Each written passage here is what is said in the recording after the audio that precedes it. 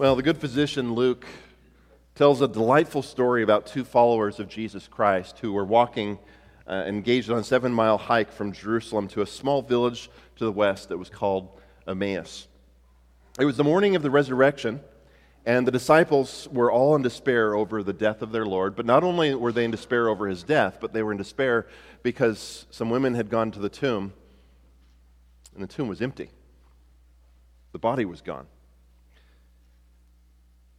We're going to begin this morning by reading the account of this journey on the road to Emmaus, because what Jesus does with the disciples is highly informative regarding how we ourselves ought to understand and how we ourselves ought to understand and handle the Scriptures.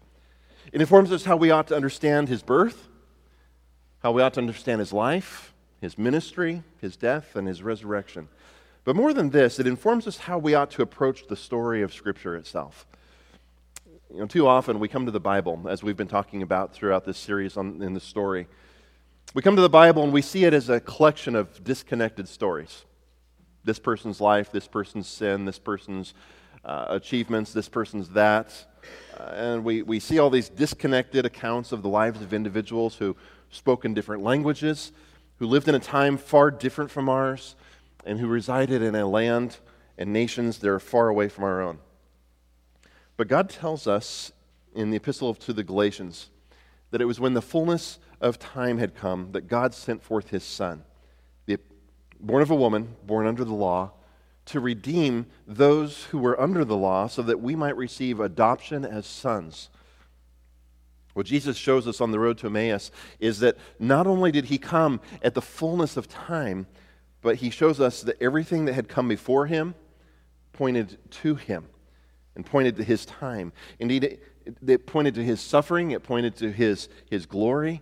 And so what he does is he shows the disciples how the Old Testament Scriptures all pointed to him and all pointed to this point in human history that people had looked forward to for thousands of years. And today we look back on in faith as we recognize that what God accomplished in the birth and the life, the death and resurrection of our Savior, Jesus Christ, all centered around that time, the fullness of time in which Jesus came. We're going to survey this scarlet thread that's woven throughout the Scriptures. But first, watch how this 7-mile hike unfolded as Jesus did the same for these two disciples. In Luke chapter 24, verse 13, we read, "That very day, two of them were going to a village named Emmaus, about 7 miles from Jerusalem. And they were talking with each other about all these things that had happened. While they were talking and discussing together, Jesus himself drew near, and he went with them. But their eyes were kept from recognizing him. And he said to them, 'What is this conversation that you're holding with each other as you walk?' And they stood still, looking sad.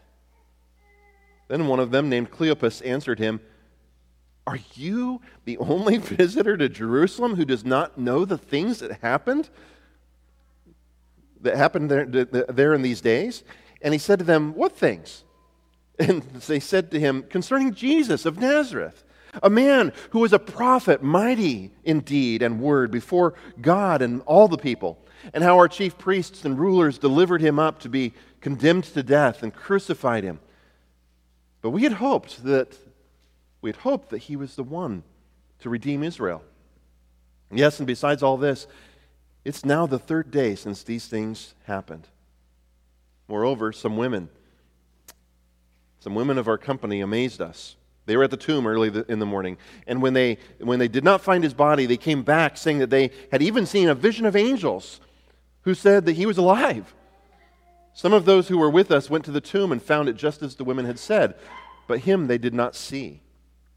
And he said to them, 'O foolish ones, and slow of heart to believe all that the prophets have spoken. Was it not necessary that the Christ should suffer these things and enter into his glory?' And watch what he does in verse 27. Luke tells us, 'And beginning with Moses and all the prophets, he interpreted to them in all the Scriptures the things concerning himself.'" And take note what Luke is doing here. These two disciples, whose dreams of Israel's redemption seem to have been dashed by the crucifixion of their Lord, they don't know what to do with this talk of Jesus' body being gone. They aren't sure if they can believe the story of angels told by the women. And as they're going, they're still talking about everything that happened, but Jesus points them to their own Scripture, and he shows them how the Old Testament had spoken of these things long before. And he continues in verse 28 and says, So they drew near to the village to which they were going. He acted as if he were going further, but they urged him strongly, saying, Stay with us, for it is toward evening, and the day is now far spent. So he went in to stay with them. When he was at table with them, he took the bread and blessed and broke it and gave it to them. And their eyes were opened, and they recognized him. And he vanished from their sight. They said to each other, Did not our hearts burn within us while he talked to us on the road, while he opened to us the Scriptures? And they rose that same hour and returned to Jerusalem, and they found the 11 and those who were with them gathered together, saying, The Lord is risen indeed and has appeared to Simon. And then they told what had happened on the road and how he was known to them in the breaking of bread. As we celebrate Christmas, we don't just celebrate a baby who was born on earth, right? It's a great story. We love all the traditions, the kings coming and bringing gifts, the shepherds hearing angels, amazing accounts of what God did when the incarnation took place. But we have to remember that child grew up. That child lived a perfect life. That child was crucified on a cross. And that child rose from the dead and conquered death. And the Scriptures foretold it. What a glorious revelation, right? Over the next days, months, and years, these same disciples would continue to discover how Jesus had indeed come at the fullness of time. His sufferings and his resurrection to glory had indeed been pointed to from the very beginning. And as we've seen in this journey through the story over this last few weeks, we've been zooming out. And what we've been trying to do is get this a view from God's perspective regarding how all the accounts of people's lives in the Old Testament are actually connected together. And indeed, they point to the coming of Jesus. We've been referring to these stories as part of the lower story, and we've seen how God, from God's perspective in the upper story, he unites all of them together. About 70 years ago, Pastor W.A. Criswell, he described all this as the scarlet thread. And interwoven throughout this whole tapestry of the Scriptures runs this one common thread that holds all the pieces together. Follow that thread with me as we try to briefly repeat what Jesus did with the disciples on the road to Emmaus and look a little bit at what we've discovered in the story over this last few weeks. As we've seen, God begins the story with creation. And what did God declare? It was good. It was very good, he says the last time. It was very good. Perhaps one of the most astonishing parts of this story is that God wanted to be in relationship with his creation. He created man as the centerpiece of his creation, the culmination of that creation. He said, this is very good. And then he shows how he wants to have this relationship with Adam and Eve. He wants to walk with them. He wants to be with them. He wants to dwell in our midst. In the garden, he walks with Adam and Eve. And as we've seen over and over and over, God's desire to be with his people. But right from the beginning, what happened? We broke it. We broke it. We rebelled against our God. We went to war against our God. Every single one of us are born in sin, born at war with our Creator. And after the fall, mankind has been at war with God ever since. But immediately after Adam and Eve fell, the Lord immediately begins to weave this scarlet thread that eventually is going to lead to the blood of Jesus Christ that was shed on the cross. When we were studying the book of Genesis, we saw that immediately after Adam and Eve took from the forbidden tree and they fell from their perfect state, God cursed the serpent, God cursed the ground, and within that curse, God makes a promise. The promise is the first Christmas prophecy of the Bible. The first promise indicating that God is going to send someone. Thousands of years ago, right after the first sin, God recognized our need for a Savior. In fact, from the foundations of the world, he had recognized that we were going to need a Savior. And so he promises that he's going to send someone to save us from our sin. Look again at Genesis 3:15. Genesis 3:15, as he's speaking to the serpent, he says, I will put enmity between you and the woman, and between your offspring and her offspring. And we all know that snakes and people have historically not gotten along. Some of you love snakes, I know that. But historically, snakes are not good. You put your hand in behind a brick and, something's there and it's not good. And death happens. Snakes and people have been at war. But this curse is indicative of something bigger than just our hatred of slithery things. From the beginning, mankind has been locked in a struggle with the fallen angel that we know as the devil, Lucifer, Satan, the great serpent of old. But listen to the conclusion of this curse against the serpent, where God prophesies that someone who will one day be the offspring of the woman. He says, he shall bruise your head, speaking to the serpent, and you shall bruise his heel. You see, right from the very beginning, God told Adam and Eve that their enemy would one day be destroyed by one of their descendants. I've always wondered if maybe they thought Cain, their firstborn, was that prophesied one. Can you imagine their disappointment when he murders his own brother, the first prophet of the Bible? And then others come after him. Others are born. You have Enoch, who walks with God. He's taken up, and then he's gone.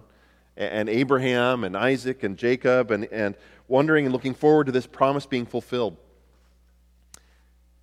And people waited, and they waited, and they waited for the promised one.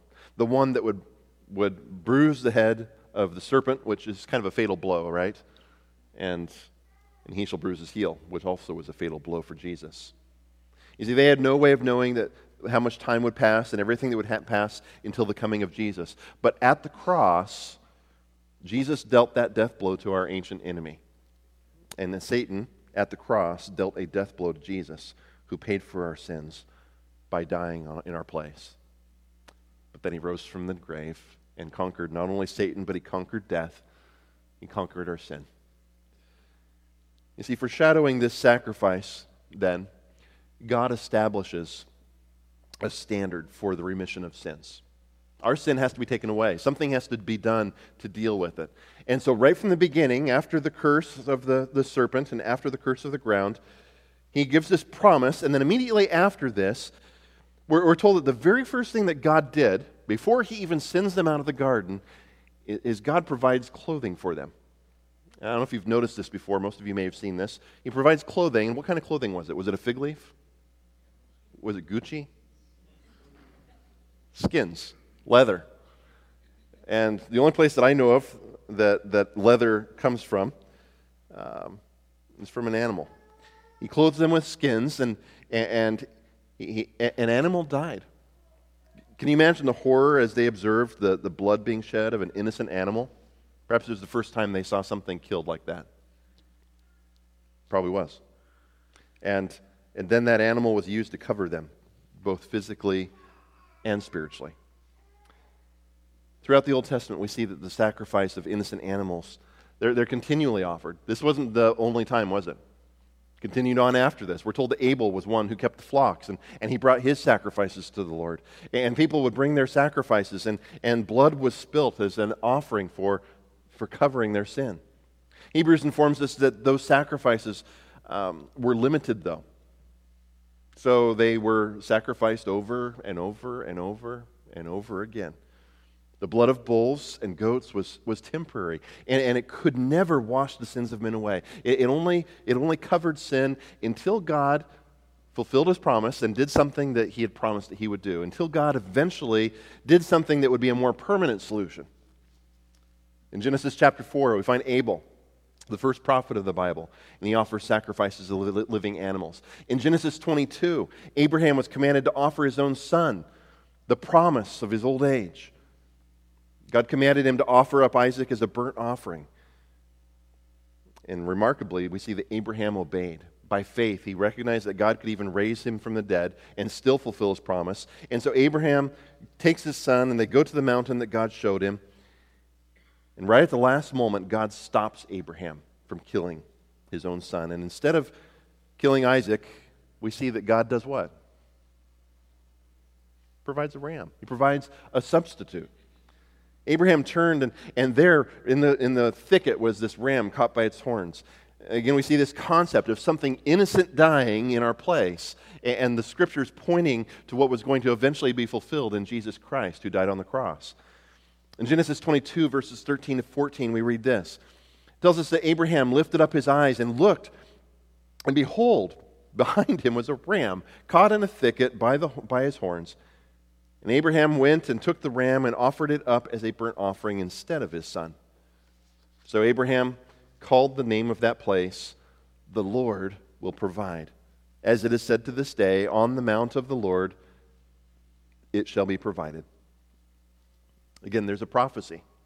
Not only do we find this first prophecy in Genesis 3:15, the first Christmas prophecy, the first prophecy of the Bible regarding the coming of Jesus, but here in Genesis, there's another prophecy, a prophecy of a provision, a promise of the coming of Christ. The Lord is going to provide for his people. There are a lot of scholars who believe that this same mountain where God provided that ram is where in the book of 2 Samuel, David makes a sacrifice. There's a plague that was overtaking the city, and thousands of people were dying in Jerusalem. And so David went out and he bought this land, and he makes this sacrifice to stop the plague. And while it's not certain, it's possible that this may be the very mountain where David made the sacrifice, and it may even be the same mountain where 1,000 years later another sacrifice was made. A mountain called Golgotha, right outside of Jerusalem, near where David may have been, maybe even the exact place. And there Jesus would be crucified. Whether or not was that exact mountain, you can see how this scarlet thread that leads to the blood of Jesus, the scarlet thread that was colored by the blood of rams and innocent lambs, it weaves its way throughout the Old Testament, and through all of its prophecies, it leads to the coming of the Messiah. It points to Jesus, who would literally be the Lord who would give himself on the mountain and would literally be the one who would provide for the sins of all the people by giving his own blood.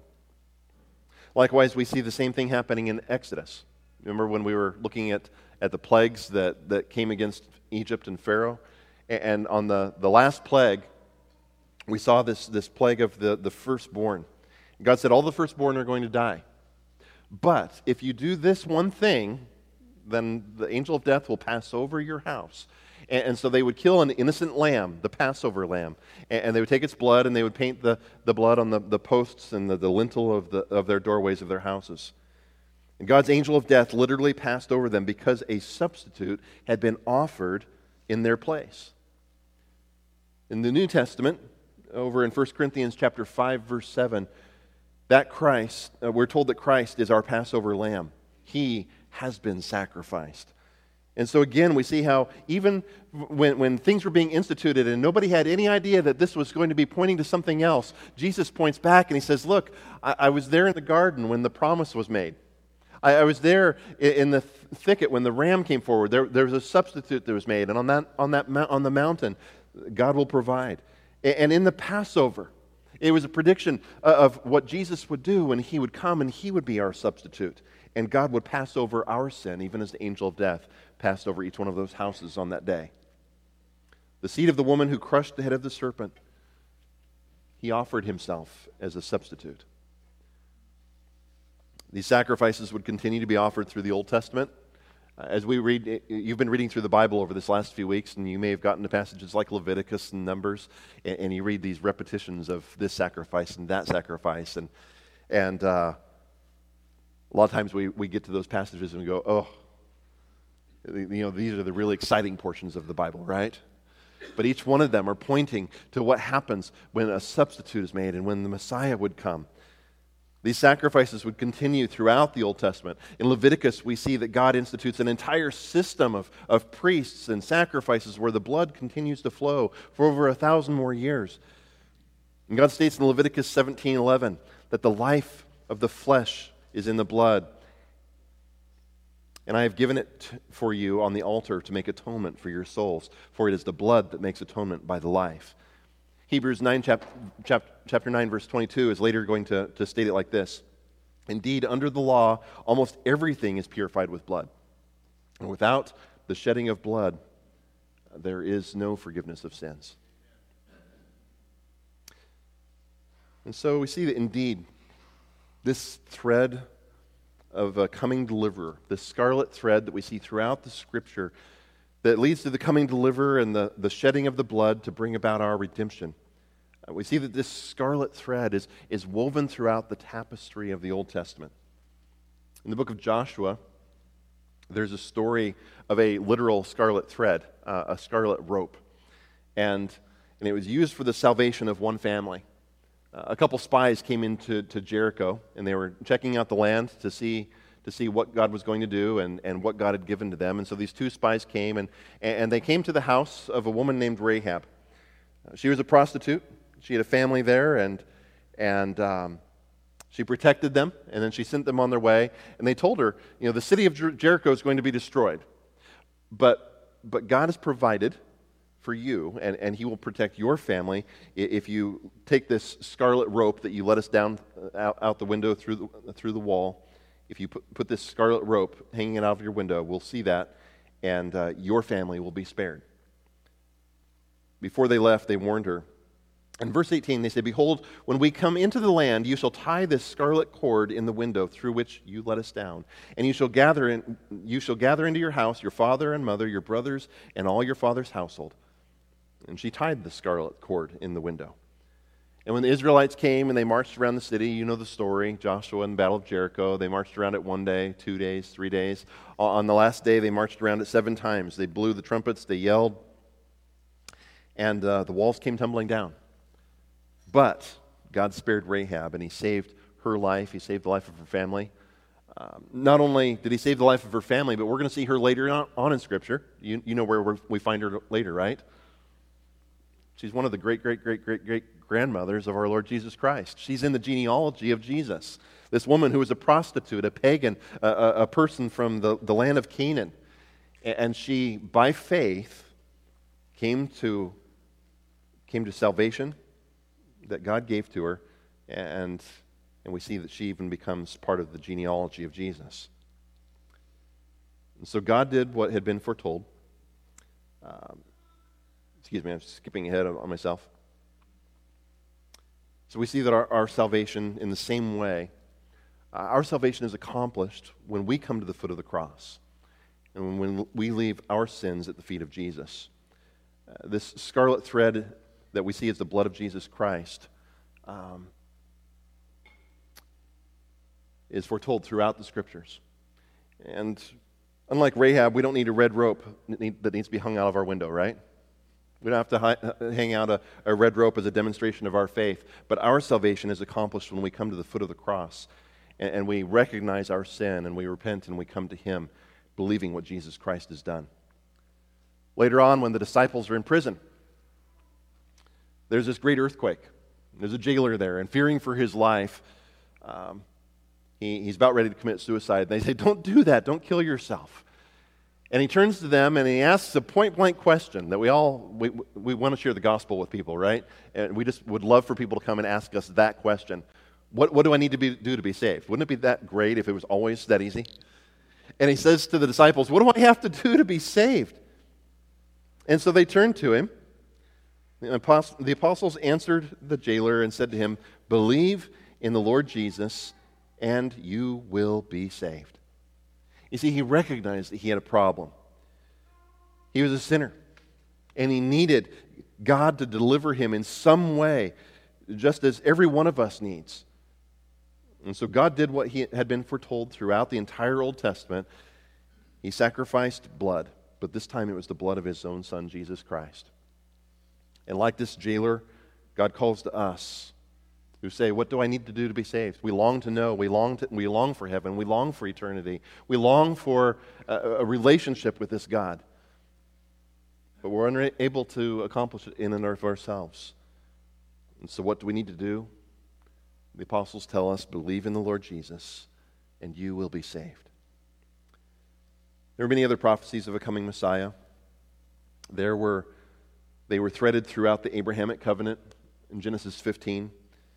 They're woven into the Davidic covenant of 2 Samuel chapter 7. They're the dominant theme of the new covenant that's promised in Jeremiah 30 and 31.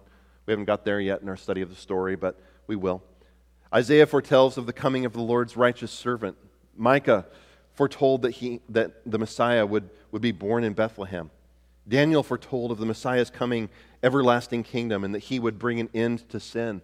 Zechariah foretold that the king would come riding on a donkey, and Malachi told us that the Messiah would even have a forerunner who would prepare the way for Jesus. In the book of Numbers, we're also told that when a plague broke out among the people, Moses took some bronze and he fashioned it into a serpent. Kind of unusual, right? You don't think of images being made, and people would say, well, isn't that like an idol? But God does something different. And he says, I want you to do something. If you've been bit by a serpent, all you have to do to be saved from the bite so that you don't die is go outside of your tent and look at this serpent that Moses raised up on a staff. Well, that's kind of unusual. I think I'll go to the doctor. He can fix it, right? God says, no. If you want to be saved, if you want to be delivered from the poison that's coursing through your veins, all you have to do is go outside and look up at the serpent. All they had to do was respond in faith, believing what God said. Kind of unusual, but God said it, and so those that believed and those that acted on it were healed.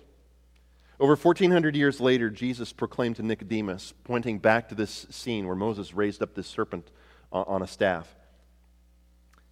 Jesus said to Nicodemus in John chapter 3, verse 14, "And as Moses lifted up the serpent in the wilderness, so must the Son of Man be lifted up, that whoever believes in him may have eternal life. For God so loved the world that he gave his only Son, that whoever believes in him should not perish but have eternal life. For God did not send his Son into the world to condemn the world, but in order that the world might be saved through him. Whoever believes in him is not condemned, but whoever does not believe is condemned already, because he has not believed in the name of the only Son of God." You see this scarlet thread that started back in Genesis chapter 3, right after the fall of man, that God was showing that they could look forward to the accomplishing of the forgiveness of their sins, a solution for the problem that has plagued mankind ever since we fell. This scarlet thread is woven throughout the entire Bible and through the entire history of mankind. These aren't just a collection of scattered stories, are they? They're not just a bunch of scattered stories that teach us of random events, of random people's lives. Their story, in fact, is our story. These men and women are people who believed God. They trusted what God said about their sin, and they trusted what God said about salvation, and God took their faith and he credited it to them as righteousness. They were never saved by good works. They were never saved by good deeds. Otherwise, they could have boasted about it. So as we celebrate our Lord's birth this week, I'd like to encourage you to respond to his word in a couple ways. First, if you've not responded like these saints of old by putting your faith in Jesus Christ, who died as your substitute, the substitute that was pointed to from the very beginning, if you have not put your faith in Jesus Christ as they did, as the Philippian jailer who believed on the Lord Jesus Christ, look upon him who was born lower than the angels and then was lifted up on a tree, and believe on the one whose blood was shed instead of yours. This Christmas, don't just celebrate the giving and receiving of gifts, but receive the great gift of God's Son, and receive the forgiveness that comes from the one who is the way, and who is the truth, and who is the life. Secondly, let us celebrate our Lord's birth by considering what the prophets have spoken. As you celebrate Christmas this week, as you open presents, as you get the manger scene, as you put decorations on the tree and Christmas lights up, let us remember that the prophets had predicted his coming for thousands of years, and now we live after that time, and we celebrate what God has done, and that we get to be a part of that. Let us remember that not only did he come as a babe, but give thought also to this child, what he came to do, and how it was necessary for him to suffer and enter into glory. Let us meditate this week on the Scriptures and how they foretold these things concerning our Lord. And like the disciples who walked with him on the road to Emmaus, might the Scriptures open our eyes. Might we recognize our Lord as his scarlet thread is woven throughout the pages, throughout every page that we read. Let us pray. Father, we thank you for your word. We thank you for your Son, Jesus Christ. We thank you that you had a plan. From the very beginning, you planned on your Son dying for us. We thank you that we can look back on that we live in a time when we're not wondering, not waiting, not trying to figure out how are you going to provide, but we look back and we see what you've done in the sending of your Son, Jesus Christ, who died on the cross for our sins. Father, we give you praise for how you have provided for the salvation that you give to us. Father, if there's anyone here that has not come to a point in their life where they have put their faith in you as the solution to their sin problem, I pray that today that they would believe. And I pray that each one of us would trust what you say in your word, and that as we walk by faith and as we live our lives by faith, might each one of us live in a manner in which we believe the things that you say. As we celebrate Christmas, might this be a wonderful opportunity for us to remember how you've thread this theme throughout all of Scripture and throughout all of time, even before the foundation of the world. Lord, we give you glory today.